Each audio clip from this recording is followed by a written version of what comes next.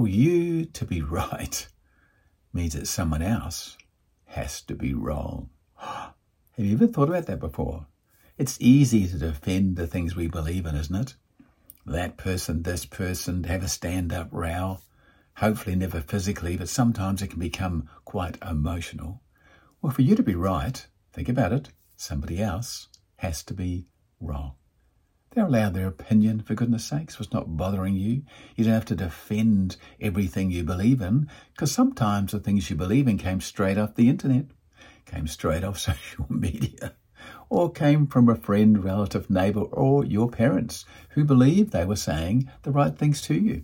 And you'll defend it, and you'll stand up for it. See, I was right. Look it up on your cell phone. Look, here it is. Here's the proof. I am right. Which means somebody is wrong. You put them in their place. You can't win an argument, because if you win an argument, somebody loses, which means they're hurt, aren't they? You may lose a friendship. You may lose contact with a family member. You may lose your spouse, your partner.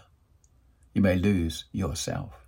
When you look back at the past and things you've said and shouldn't have said, you may lose yourself. You may sink into a state of mental depression. Don't do that. Stop arguing about things that don't matter. Just let people have their say.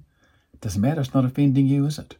Who cares if they think Android's better than Apple, or Ford's better than Chrysler, or whatever else?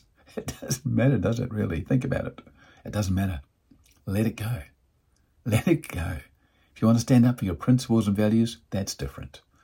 But don't be standing up for things that make no sense in order for somebody else to feel bad. Don't do it. And you can sometimes end up feeling bad yourself.